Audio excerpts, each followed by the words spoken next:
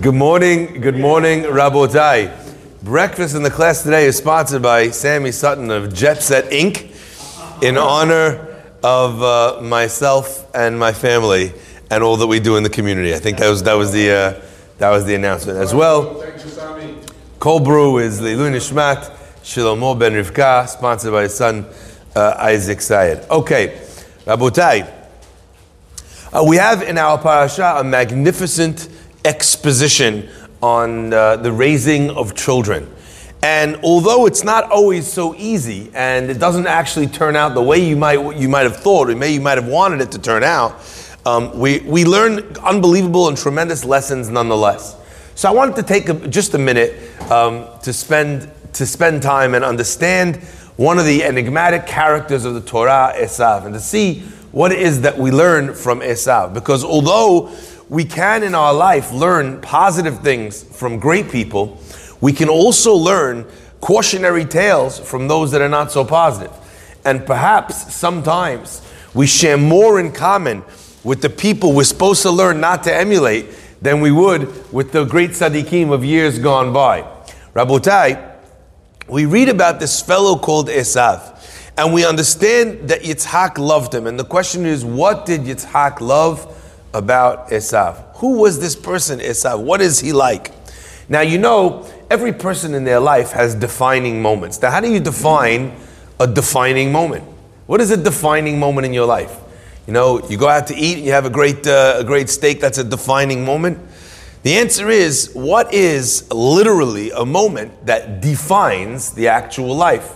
So let's look at the moment that defines the life of Esav. Esav is born. Esav veers off the path. He does 5 great sins in one day, on the day that his grandfather passed away. He comes running in. He sees a pot boiling on the stove. He says, "Give me the fasulia, get in my belly." That's what he says. And in that moment, when he says, "Give me the red," right? Haliteni na mina adom azeh, he literally gets defined. What do we call Esav from that moment on? We call him Edom. What a weird reason to call somebody a name. Could you imagine if one time you went to the store and they had a slushie machine, and the woman says, "What flavor would you like?" You say, "I'll have the blue one." No one ever calls it the flavor, by the way. It's always the red one or the blue one. It's never, cherry or raspberry. No one ever says that. They're like, "I'll have the blue slushie," okay? So you say, "I want the blue slushie." All of a sudden a voice from Shamayim rings out. "From now on, we call you Blue." Right? Is that the point? Is that how a person gets named? Why would we name Esav after a color? It sounds like such a random thing for his name to be called Edom. From then on, Esav as a nation is called Edom. Why? That's such a unmemorable, forgettable event. And the answer, Rabotai, is that we're learning something here very deep about Esav. Ironically, and most of us don't put 2 and 2 together, but that's what I'm here for. I'm your spiritual accountant to make sure that your numbers tally. We find something magnificent in the beginning of the parasha that almost always goes unrecognized. Esav is born. He's kulo ka'aderet se'ar. He is admoni. What does admoni mean? Reddish. Admoni he is reddish. So the reddish guy with the red hair, right? This guy, what's it called? He's the guy who asks for the red food. Are you starting to see something emerge here? Okay? Now, for those of you, Azaku Baruch, thank you so much. That breakfast is also dedicated in memory, in honor of Rabbi Friedman and Rabbi Mizrahi on his birthday yesterday. Hazaku Baruch to all the Rabbanim for all the wonderful things they do. I'm going to throw in Haron Shochet as well in there, even though you got him before the other time, but it's a beautiful thing to recognize all the people for their great accomplishments. Okay, so he's a red man. This guy's the red man who then eats the red food, right? Are we starting to notice something? Some of you may be aware that there's an unbelievable propensity for people to speak to us without us even knowing. I don't know if you know what I'm talking about. If you ever studied anything about marketing or advertising, you'll know that when they're trying to sell you a product, a vacation, almost always the flyer will have in it the color blue, because they know that that color speaks. It reminds you of the vastness of the ocean, of the sky. So when you're stuck in your little cubicle and you want to get away, they know that just that color will draw your eye and will attract you to that. Do you ever notice that you'll never see any sign advertising yoga or anything organic, right? Or anything of that nature that doesn't have green in the flyer or in the poster? Why? Again, green symbolizes that element of calm and gets people to realize that, that they could have a little bit more calm existence. They could meditate, they could be Zen, they could do yoga, etc., etc.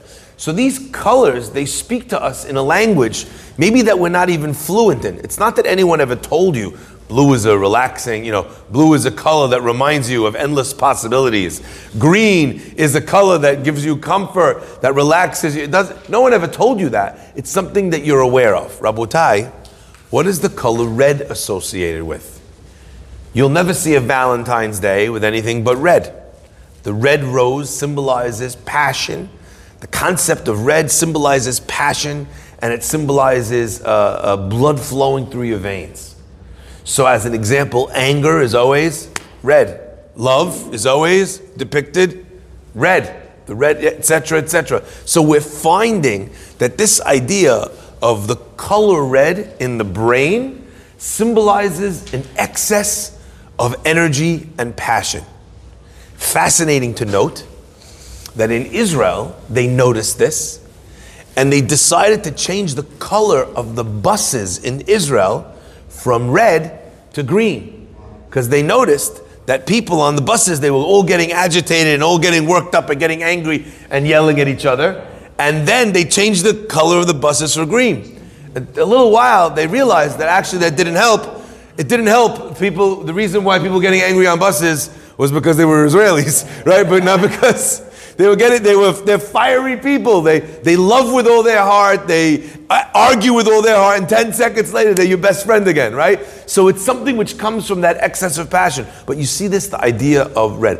Esav was born into the world covered in red hair. He's someone who was a completely passionate, full-on energy type of guy. 100% of the time. That is Esav's M.O. That's what he's like. That's what he was born to be. And you know what? Yitzchak and Rivka, what's Yitzchak's midah? His character trait is a character trait of Gevurah, the ability to stand up to your inner inclinations. That's what Yitzchak is. So fascinating. What did he do to raise his child? He started to teach his child how to hit the brakes. You want to do something wrong? Hit the brakes. You want to do something? Hit the brakes. Very easy. That's all he needed to teach him, is the ability to hit the brakes. Rabotai, fascinating this. Rabbi Galitsky was once in a taxi cab, and he sees, it says on the windscreen, there's a sticker, it says, Bedok et balamim. Right? Check the brakes. The rabbi turns to the taxi driver. He says, what's balamim that I need to check them? Is it lettuce? What is balamim? He says, what do you mean? You're a rabbi with a long beard. Don't you speak Hebrew? He says, I speak Hebrew, but I speak the Hebrew of the Torah. This is a modern word. I never heard it before. So he said to him, you know what? Belamim, he says, means brakes. He says, why are you telling me to check the brakes? He says, look, you have over here, underneath the floorboard over here, there's a gas pedal and there's a brake pedal. He says, if you want to go somewhere, then you use the gas. But if you want to, so he says, why would I ever use the brakes then if I want to go somewhere? The rabbi asked him. Meanwhile, the guy thinks the rabbi lost his mind. Meanwhile, the rabbi's setting him up, right? The guy, he says, listen, rabbi, you have a car, you step on the gas. That's what takes you places. So a car with no gas pedal is useless. But a car with no brake is a death trap. The rabbi says, oh, that's such a beautiful sticker then. He goes, do you think they make them for sleeves? He says, why would you put a brake sticker on your sleeves? He goes, because a person that has a gas pedal, a person that doesn't have a gas pedal is useless. But a person that doesn't have a brake is a death trap. Think about what he can cause if he has no ability to hit the brakes. Esav was that person. He didn't have an ability to hit the brakes. When he got angry, he became 15 years old. He was done with hitting the brakes. He finished. Vayigdelu hane'arim. The children grew up. They became their truest self. He couldn't hold back anymore. He kills one guy. He rapes another woman. He does avodah zarah. He denies olam haba. He throws out the bechorah. This all happens in one day because the moment he was unable anymore to restrain his unbridled passion, this guy became, he's an atom bomb. Rabotai, in that moment, the red man who has the red deeds walks in and he says, give me the red food. In that moment, he says, Hal itenina, no fork, no spoon, no plate. I'm going to lean back over here, pour it down my throat. Literally, Hal itenina, he says, pour me, adom azeh. At that stage, he doesn't even have enough breaks in him to even get up to check what's in the red soup. He's so far thrown away any possibility of restraining himself, of stopping himself, that what happens? He can't even do that. He can't even check what's inside. He don't even look at it. Adom hazeh. That's what signifies. That's what characterizes Esav. This unbelievable passion. Rabotai, when's the first time we find the red man, the 100 miles an hour guy?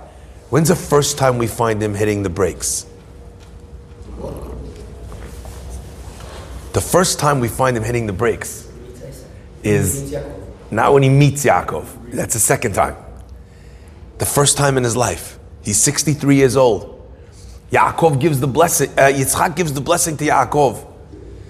And Esav understands that all this time there was someone in his life that believed in him. His father says, I gave Yaakov the beracha, gam baruch yeh. You heard about my story? Yaakov told him he sold the bechorah. Esav said, v'yakveni zeh pa'amayim. All of a sudden, his father, the one person in the world that believed that he could be good, checked out. Esav realized that he had no one to rein him in. He had no one to keep him in check anymore in the world. He falls on his knees and he says, Baracheni gam ani, bless me, my father. Don't give me a beracha too. It's the first time that Esav slows down when he realizes that even his father doesn't see a way out for him. Rabotai, what was Yitzchak's mistake? Yitzchak was parenting from the place that he was coming from. Givurah, strength to stop. But Yitzchak didn't have the appetite that Esav had. And Rivka, the kindest woman maybe who ever lived, couldn't perhaps communicate to Esav in the way that he needed to be communicated with. Esav has one solution. The 100-mile-an-hour guy has one solution.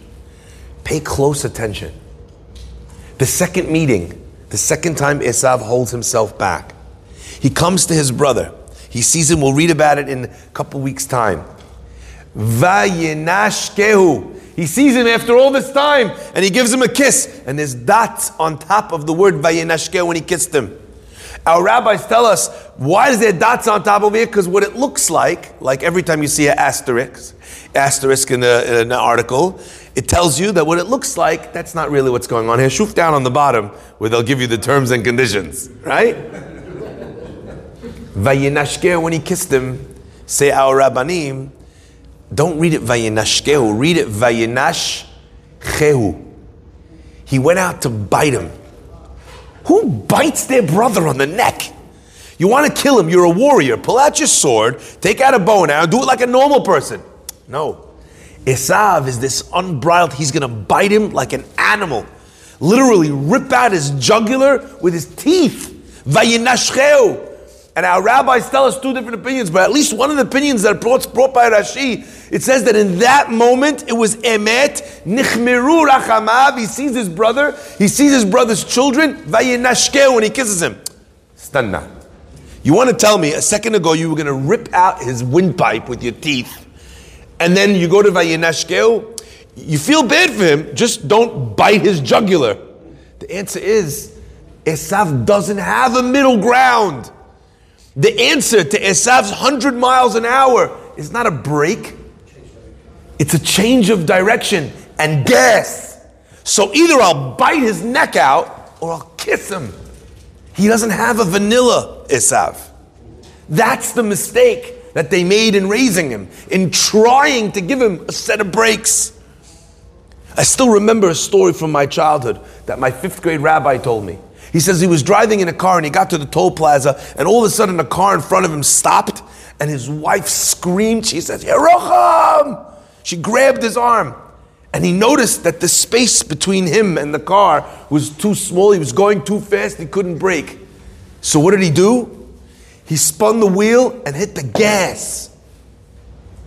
And the speed that he was going, plus the speed that he added, allowed him to avert disaster. Esav is Admoni. Esav is 100%. Esav is Adom Hazeh. That's why they use this seemingly innocent event. No, because it categorizes him 100%. Pour it down my throat. He's all in all the time. The only thing that would have saved Esav was Esav having the opportunity to put that level of energy and passion and redness in the right direction. Rabotai, now we understand that's what Yitzchak was trying to do at that stage. Yitzchak imagined, you know what? What if I give him everything? What if I give him the world? What if I give him the heavens and the earth and the this and the that? I'll give him everything. Maybe then that will be enough.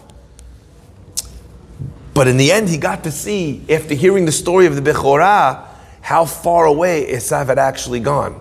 Rabotai, many times we find in our lives with our children that this exact problem, the story of Esav, is what plays out in our own understandings. We have children that are ADHD, and for so long, they're running around, their brains are 100 miles an hour, can't focus on anything. So for so long, science told us, what do you need for this kid? You need to shove drugs in his face and let him hit the brakes. Slow him down. Chemically change his brain. That's literally what you're doing with these medications. Chemically change his brain so that he slows down. So you could sit in a class and take it in. But actually, a lot of studies have been done recently in understanding that a disproportionate amount of CEOs and world leaders and overachievers are actually ADHD. And the thing that we thought was a chisaron, was a problem, was a deficiency, was a negative, can actually be channeled in an unbelievable way. That kid that thinks boom, boom, boom, boom, boom, boom, boom, boom, is the guy that can juggle 20 balls. The other one that can focus very well, does very good in school, but then when he needs to run a company with so many different things, and he's only good at focusing at one thing at a time, he drops a lot of balls. Rabotai, you hear that? The Pasuk tells us about raising children. Chanoch lanar alpi darko. It doesn't say raise a child according to your way, according to the way that you're built. Yitzchak's gvura is the break. Don't raise him your way. Rather, alpi darko, according to his way. Now listen to this. And this is so powerful. Everyone says and throws out this pasuk, but they forget the end of it. The end of the pasuk says, why? Why should you raise a child according to his way?